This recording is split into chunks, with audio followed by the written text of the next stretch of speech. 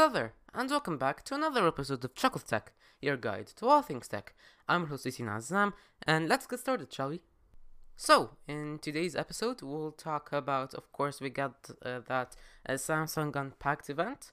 We got a couple of new phones from Xiaomi and Honor.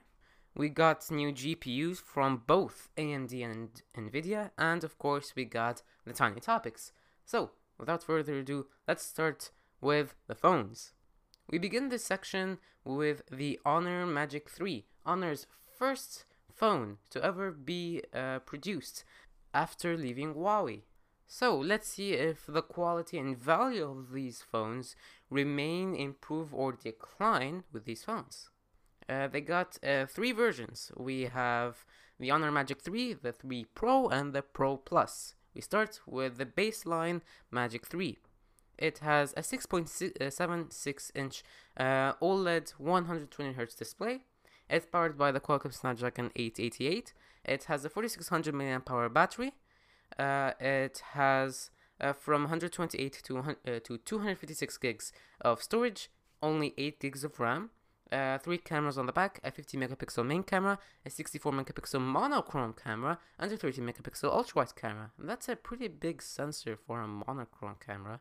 On the front, you have a simple 30 megapixel selfie camera. It comes in 4 colors, golden hour, blue hour, black, and white, and it costs around 900 euros, which is the equivalent of around $1,055. Design-wise, almost looks exactly the same as the Honor 50 I talked about last week, except now with some colors there is a leather coating on the back. Of course, you get that same circular cutout, just bigger and in the center of the back of the phone.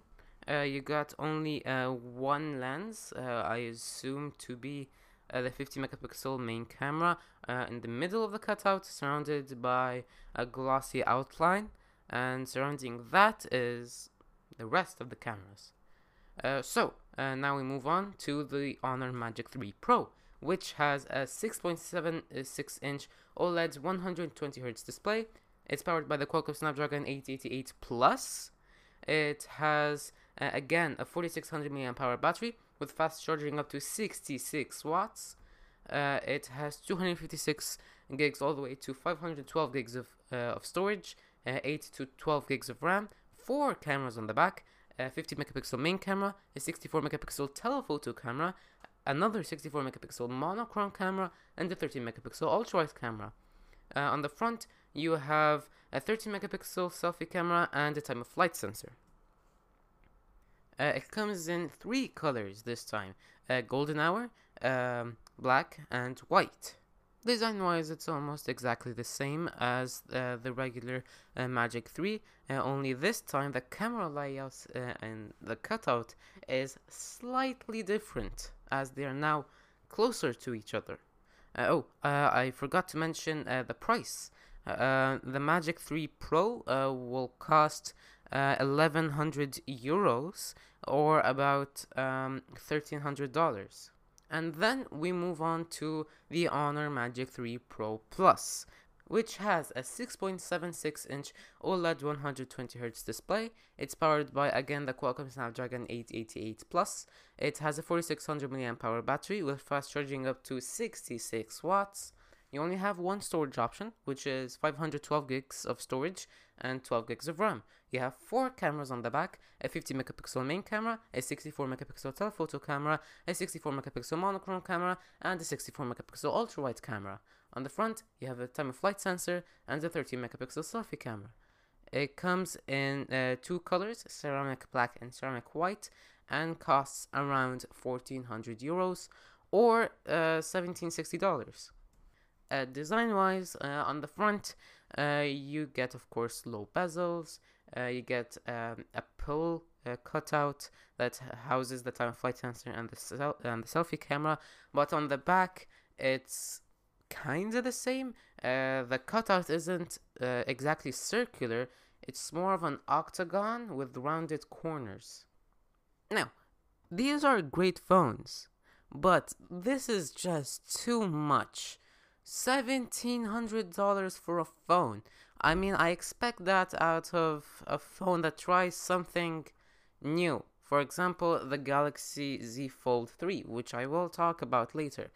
That makes sense. The technology is relatively new. It still needs a lot of development and isn't quite ready to go to the mainstream market. So yeah, you would expect something like that to cost $1,700, maybe $1,800. But for a regular phone with specs that you could find on much cheaper phones, that is just too much in my opinion.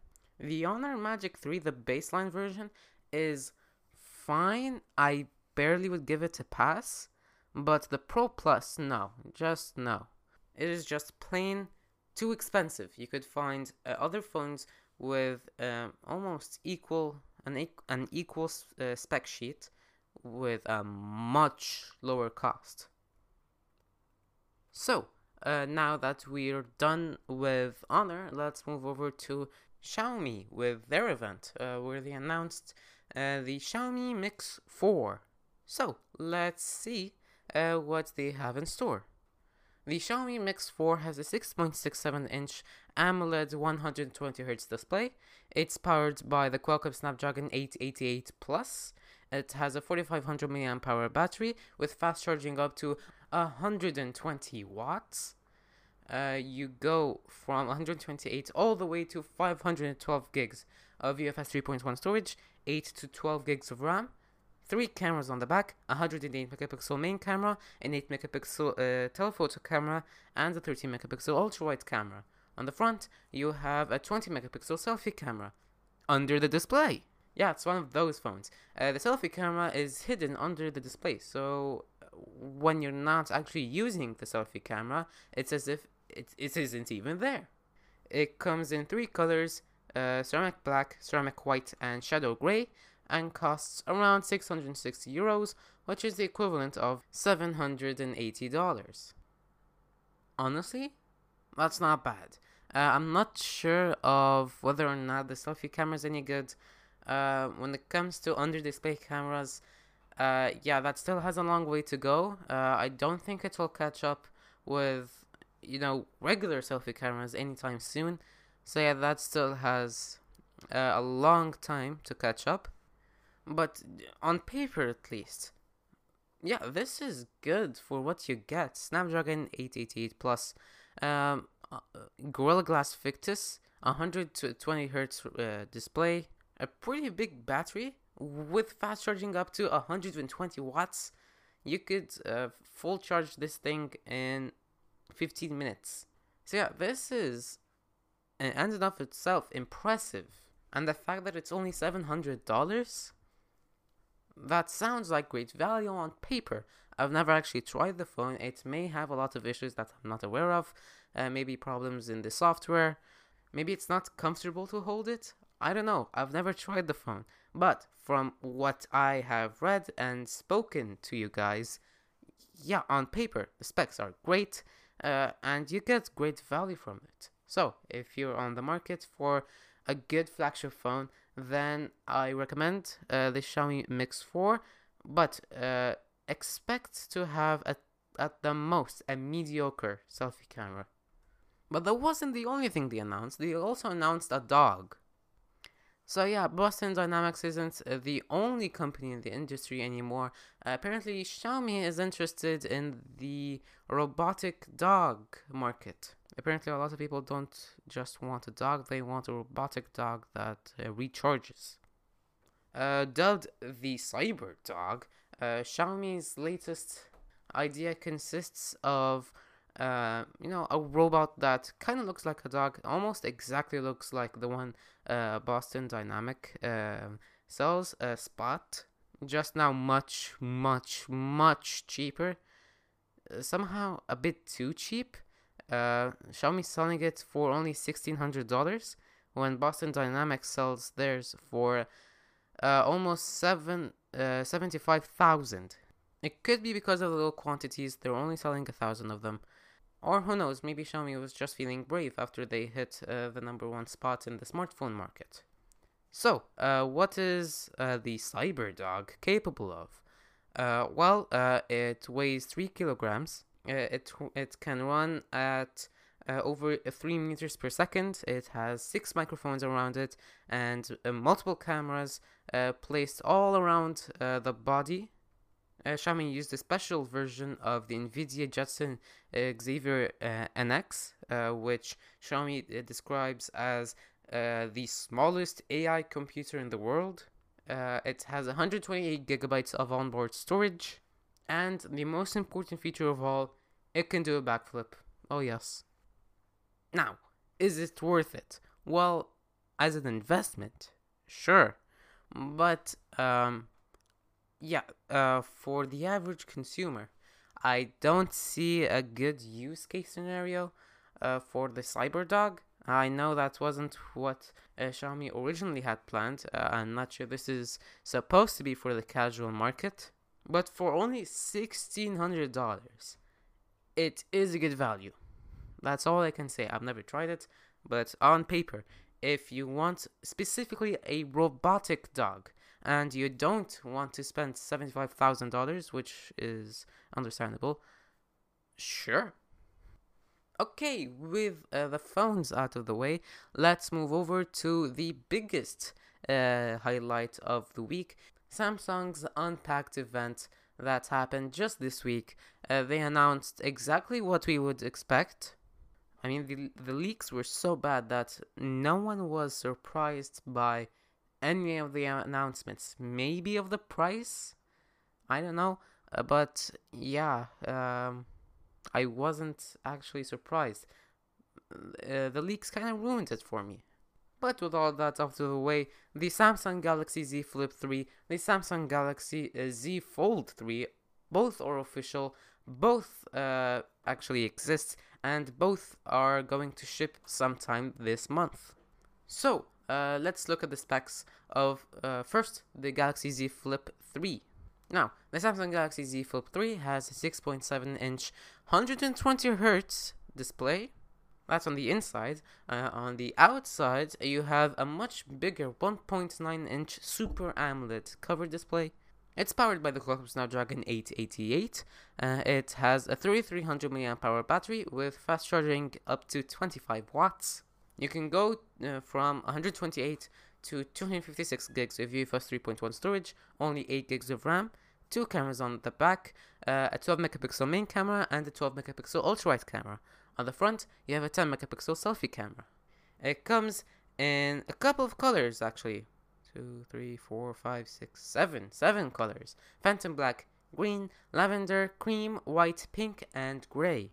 And all of that starts only at $999, making it the cheapest foldable phone out there. Design-wise, on the front, it looks exactly the same as the regular Z Flip. If not, the bezels are just slightly thinner. On the back, however, there is a good change. To support the bigger cover display, there is now a strip that covers the 2 cameras and the cover screen. Other than that, you get a much boxier aluminum body, and yeah, that's pretty much it. Now, new additions to the phone. Of course, you got that 120Hz refresh rate on the display, which wasn't on the original one, not even on the 90Hz one. You also have an IPX7 certification, making it, along with the Z Fold 3, the first foldable smartphones out there to ever be water resistant. It's not dust resistant, but it is water resistant. Of course, you got the improved chipset, which is actually a pretty big upgrade, because the original one had only the Snapdragon 855 Plus. So you go from the 855 Plus all the way to the Snapdragon 888. That is a pretty big change. But what concerns me, however, is the constant battery size. It's still a 3300 mAh battery. I'm not sure if that will handle this new performance. And with the bigger cover screen, as well as the much higher refresh rate on the inner display. So yeah, I could see charging this phone multiple times in a day. But for only $1,000, this basically puts foldable smartphones in the mainstream market or as close as possible right now. I mean, I think we all knew that the new foldable phones were going to be cheaper. I never expected it to be almost $400 cheaper. Which brings us to the Samsung Galaxy Z Fold 3 5G, which has, of course, the two displays. You have the outer and the inner. On the outside, you have a 6.2-inch AMOLED 120Hz display. On the inside, you have a 7.6-inch AMOLED, again, 120Hz refresh rate. So that means that you get that high refresh rate on both displays. Again, it's powered by the Qualcomm Snapdragon 888. You have a 4400 mAh battery with fast charging up to 25 watts. For storage, you get from 256 gigs to 512 gigabytes of UFS 3.1 storage, 12 gigs of RAM, 3 cameras on the back, a 12 megapixel main camera, a 12 megapixel telephoto camera, and a 12 megapixel ultra-wide camera. On the fronts, the selfie camera on the outside consists of a 10 megapixel lens, and on the inner display, you get a 60 megapixel under display selfie camera. Yes, not only is it one of the world's first water-resistant foldable phones out there, it is, I believe, to be the first ever foldable smartphone to have an under-display selfie camera. It comes in 3 colors: Phantom Black, Phantom Silver, and Phantom Green, and costs $1,800. Okay, so a lot to digest here. One, that under-display selfie camera. I did not expect that. It kinda makes me wish they put that into the Z Flip 3, but I still like the introduction of the under-display camera in the Z Fold 3. Of course, you got the higher refresh rate on the outer display. We've had one on the inner since the Z Fold 2. But it is nice to see that consistency of high refresh rates across all displays. The battery is, I believe, roughly the same, if not slightly smaller than the Z Fold 2, which I believe had either a 4500 or a 4600 mAh battery. What else? I really like the new design of the back.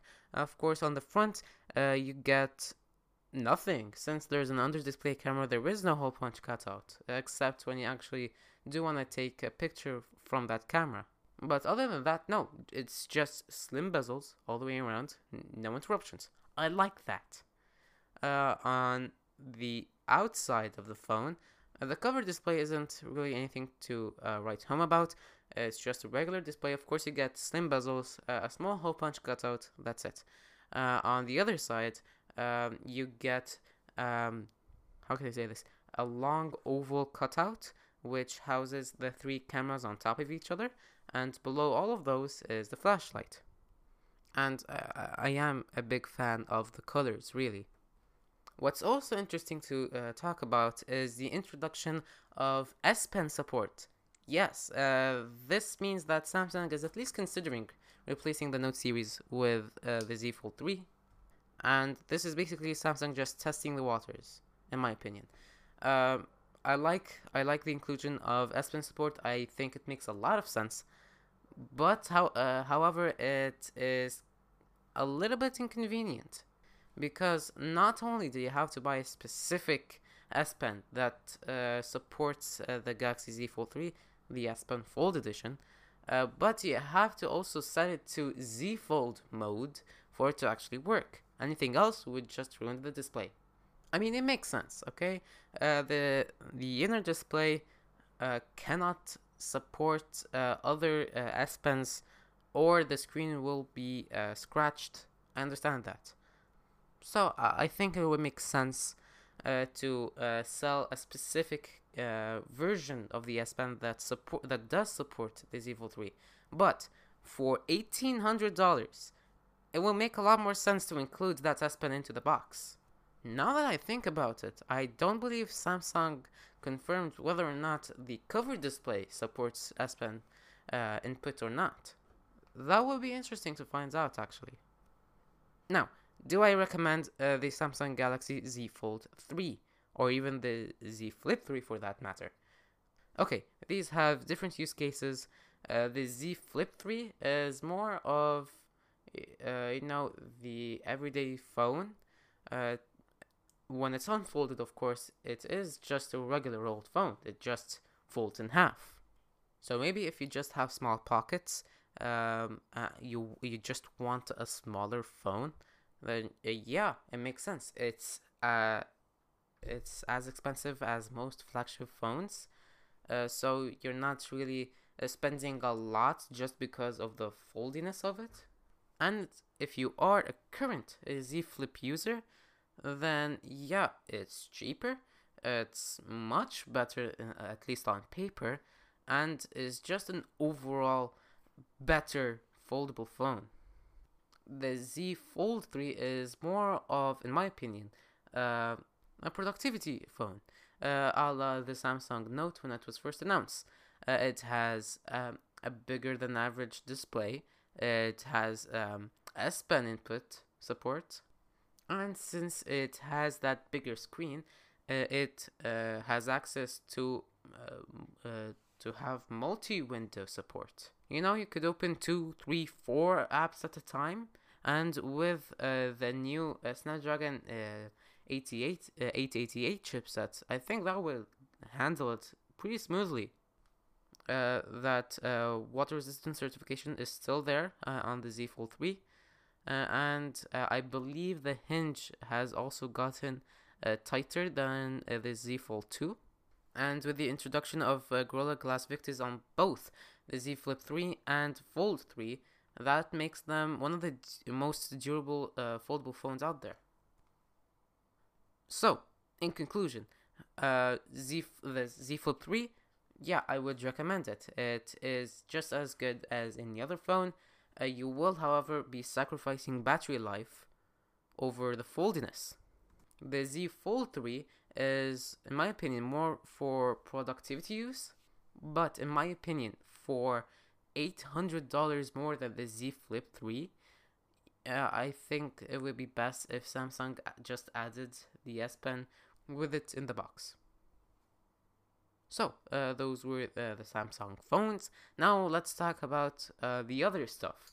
At the beginning of the event, Samsung has unveiled the Samsung Galaxy Watch 4, which honestly I was pretty hyped about. It was the first ever smartphone by Samsung to get unveiled after the confirmation of Samsung and Google's partnership to improve or dig up Wear OS from the grave. I really wanted to see how that partnership would work out, and if they would change the name of Wear OS at all. And they did and they didn't. Wear OS does have a new name. It's just called Wear OS powered by Samsung. So other than the new software, it's pretty much almost exactly the same as the Galaxy Watch 3.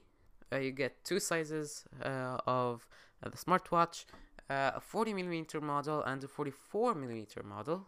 Of course, you get that virtual rotating bezel, which works at least 20% of the time when I actually want it to. I believe the classic version of the Watch 4 does have an actual rotating bezel. I would rather choose that just because of the bezel. The virtual one, in my opinion, doesn't make sense, really. Both models are IP68 water and dust resistant, so that's good. They're both powered by the Exynos W920 chipset with 1.5 gigs of RAM, which might not be a lot for smartphones or even computers, but is a lot on smartwatches. You get 16 gigs of storage, so you could actually download and store your music offline. Samsung added a new sensor into the watch that measures or basically maps out your body composition by apparently figuring out your skeletal muscle mass and body fat percentage. So that's interesting to look at. The 40mm model will have a 247 mAh battery, while the 44mm will have a 361 milliamp hour battery. In terms of colors, the 40mm model comes in black, gold, and silver, while the 44mm model comes in black, green, and silver. The Samsung Galaxy Watch 4 is available, I believe, for pre-orders right now and starts at $250. Other than that, Samsung also announced a new pair of wireless headphones, the Samsung Galaxy Buds 2, which is apparently the spiritual successor to the Samsung Galaxy Buds Plus. There's not anything necessarily interesting about this pair of headphones. It's just Samsung's version of a regular pair of wireless headphones. That's it. Of course, the headphones are powered by EKG's technology. From what I heard, it's pretty much what you would expect. It does the job, but it's not anything to write home about. It offers 360 audio, just like the Buds Pro. Battery life, of course, varies in whether or not you turn active noise cancellation on or off. With active noise cancellation, it's rated at 5 hours. Without it, 7.5. It's IPX2 water resistant, so it can handle sweat, but yeah, just don't swim with it to the beach or something. All of that actually is pretty good considering its cost $150. Again, it does replace the Galaxy Buds Plus, so that makes sense to price it the same. So yeah, for $150 you get good audio. Of course, you got 360 audio as well, active noise cancellation, and a pretty good battery life.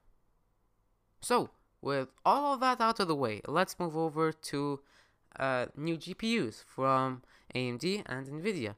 Let's start with the NVIDIA RTX A2000, which, from what I understand, is the most compact Ampere-based graphics card ever.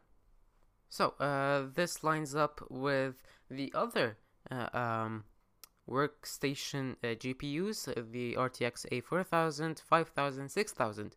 I don't know where 3000 went, but it does make sense that they would skip 3000, since, there is a whole other lineup of RTX 3000 GPUs without the A. So that would be pretty confusing if we added the RTX A3000. So anyways, enough about that. Let's talk about the actual GPU itself. How good is it? Now, NVIDIA didn't necessarily tell us the whole spec sheet. We just get some brief information about it. So I'll just use what I have. You get 6 GB of GDDR6 VRAM. You get 4 mini DisplayPort ports.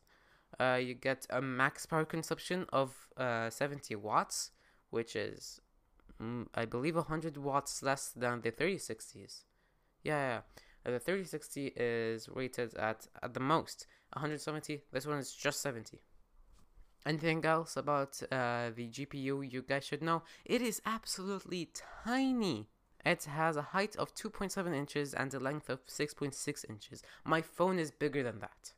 But seriously, of course, with getting smaller GPUs, it's a win and lose situation.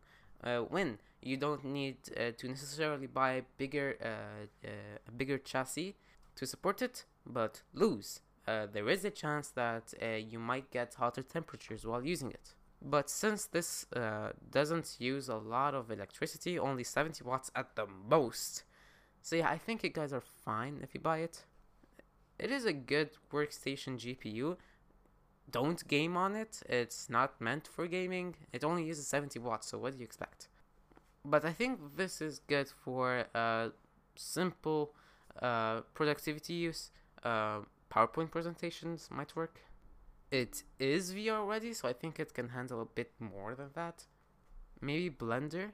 Yeah, I think Blender might work on it. Pricing isn't necessarily available yet.